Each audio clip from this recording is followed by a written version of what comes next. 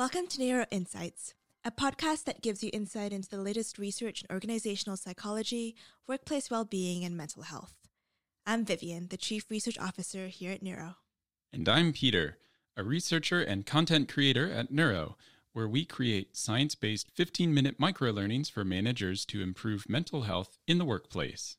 Each week, we'll be discussing a new journal article that sheds light on ways to enhance mental health at work, both for you and your team. Let's dive into the research to find out what neuro insight you could implement today. Hello and welcome back. Today, the article we'll be covering is on a workplace mental health intervention that was started before the pandemic and continued during the pandemic. And what's so unique about this is that they looked at both clinical and financial outcomes with this program, which is actually quite unique given that a lot of wellness programs are being carried out without really looking at ROI. So it was published in JAMA Psychiatry in June of 2022 by Bondar and al. And Peter and I will be discussing just what this means for people looking at mental health programs and its outcomes and what it could mean for us here at Neuro. So to get us started, the paper starts off saying that there are a lot of wellness programs in companies, but what research has shown is that these programs don't actually improve clinical financial outcomes, but they only improve certain health-related behaviors. So whether your daily step count, do you exercise more? And we really want to be looking at these programs actually benefiting the company in any tangible way.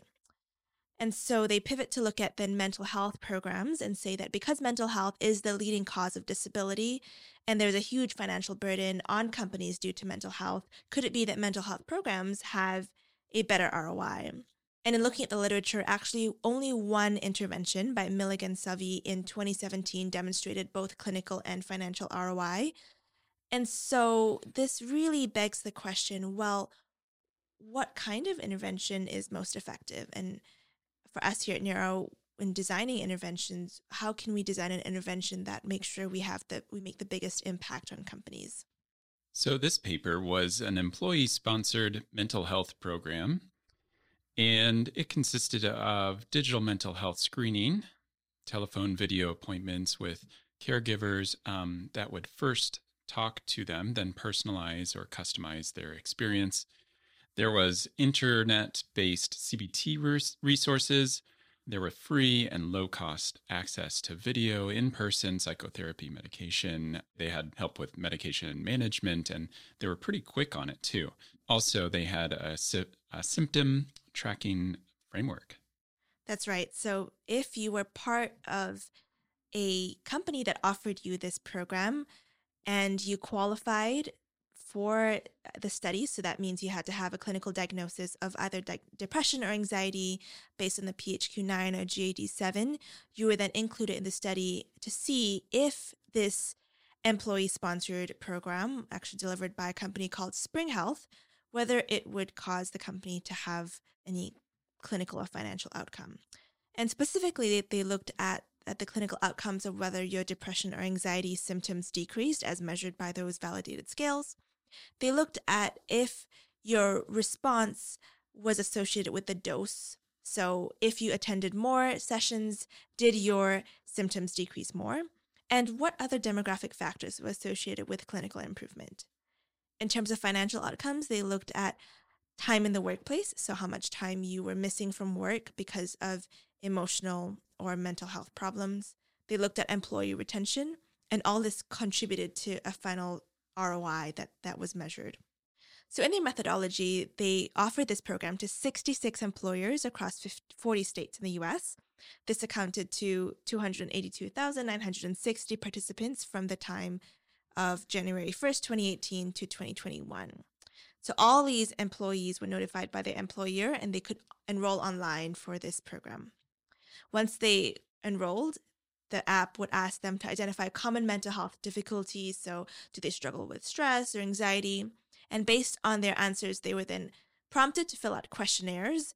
So everyone filled out the depression PHQ-9 questionnaire. And then based on their response, they were offered other questionnaires to monitor for alcohol use, ADHD, PTSD, etc. They were then given follow-up assessments at regular intervals, and then they could start scheduling appointments with whoever they wanted from the care team. And Peter, you can tell us more about who that care team was. Sure, yeah. Who are the care team? They had care navigators, and so those were mental health clinicians that had a master's degree level of education. Then they had therapists who had a master's and were doctoral level. They had medication managers. These were medical doctors, and they could be referred outside to outside programs if they were more intense situations that needed more services. And some other requirements were that the care team, anyone on the team, had at least 3 years of experience, and there were 228 in total. Right. So that was a huge strength, I think, of this study, is that they had a very qualified group of experts that could help people with their mental health. And so, as we said, the people who were in the study, they had a clinical diagnosis of anxiety and depression. Some results that came from the study was that the people that were in the study screened positive for an average of 2.7 mental health conditions. So again, talking about the comorbidity of mental health, that it's not just you just have anxiety, but a lot of times anxiety comes with depression or some other issues. They attended at least a mean of 5.6 therapy sessions. And the median times to the first available appointment were 1.2 days for psychotherapy and 1 day for medication management. I mean, this is really incredible, thinking about how hard it is to get an appointment with therapists nowadays, or even a family doctor to get psychotherapy medication. So the fact that they were able to not only assemble a care team, but also have a care navigator who could recommend which therapist was good for you and then set up an appointment for you in time is really a feat. Yeah, and didn't you say that the 5.6 was rather high for participation? Yeah, 5.6 therapy sessions. I mean, this meant that the people who were on the platform had a very high level of buy-in. So they really were incentivized to go to their therapy and attend. And this really showed in the results too, in that the people who participated in the study had great reduction in their symptoms of depression and anxiety. And I think it's not easy oftentimes to get people to go to therapy or to, have people use these services. So I think that's one of the greatest strengths of the study, was really the high level of motivation and in buy-in with the platform. So speaking of their incredible outcomes, when we talk about clinical outcomes, people who were depressed or anxious saw a total decrease in depression of 6.34 points in the PHQ-9 and 6.28 points in the GAD-7. If I could put it in layman terms, that means that 69.3% of depressed individuals had a reliable improvement in score, and 68.7% of people who were struggling with anxiety. If you compare that to huge meta-analyses of how effective psychotherapy is, we're seeing a 43% rate of improvement with psychotherapy. So, I mean, this is quite a bit higher than what we're seeing on average, the benchmark average with psychotherapy. And, the authors, they did discuss a bit on why they saw such a great change. And they attributed this to the fact that it's not just one way of addressing the issue. It's not just psychotherapy, but there was a care navigator to give you personalized recommendations. There was a whole off-live piece where you could navigate CBT resources in your own time. So you could, get trained and get educated.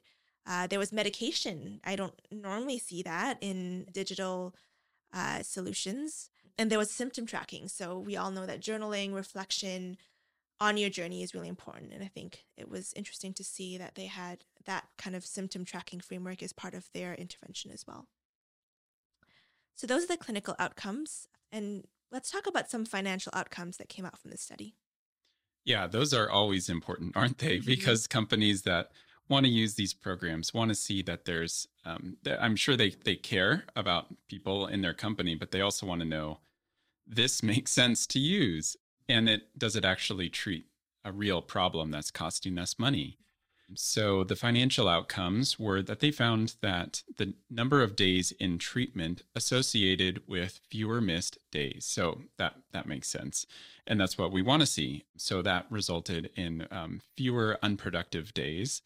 And then post treatment, these people missed about 0.32 fewer days per week and were unproductive for about 0.64 fewer days per week. Then participants in the program also had 1.6 times the odds of being retained rather than losing this person, having to find a completely new person, interview them multiple times, and get them on board. So they saw effects on employee retention, on unproductivity, on sick days. And I mean, all this means money for the company. And so a really interesting table in the paper actually calculated ROI, which is return on investment. For every dollar you spend on each employee, how much you will get back. Yeah, for all income levels, they found there to be a positive ROI for the amount that they would save from retaining the employee and the unproductive days and the sick leave.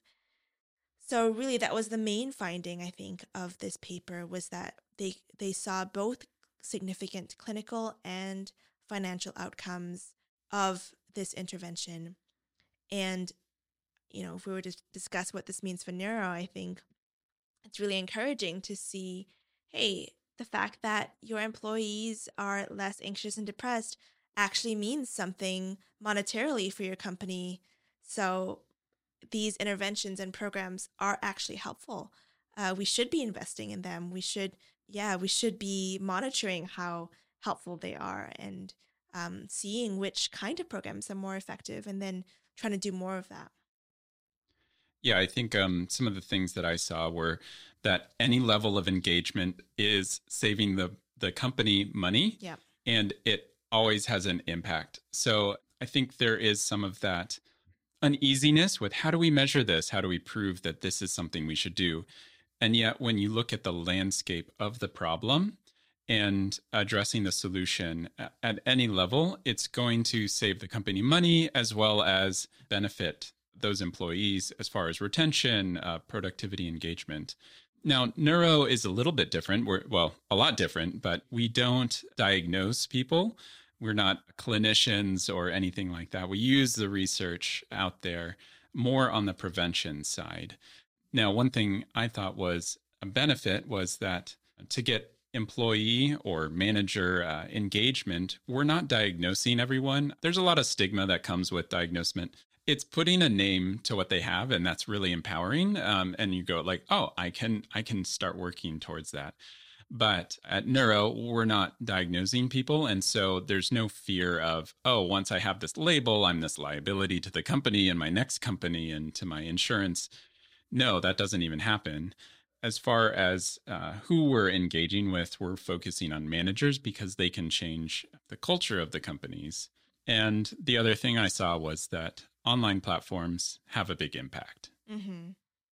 Yeah, it's amazing. They evaluated the effect of this before the pandemic and during the pandemic, and it was equally effective. And that's the power of digital interventions is that even if the whole world goes online, people can still get access to therapy and the things they need with a digital platform.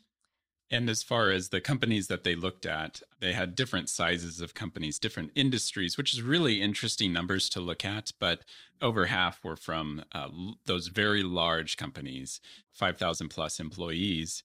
And so we're talking just a lot of people that you can reach through this kind of platform, which is really powerful. Yeah. So to sum up, I think this was a really good paper in proving that digital interventions for mental health at the workplace can have incredible clinical and financial outcomes.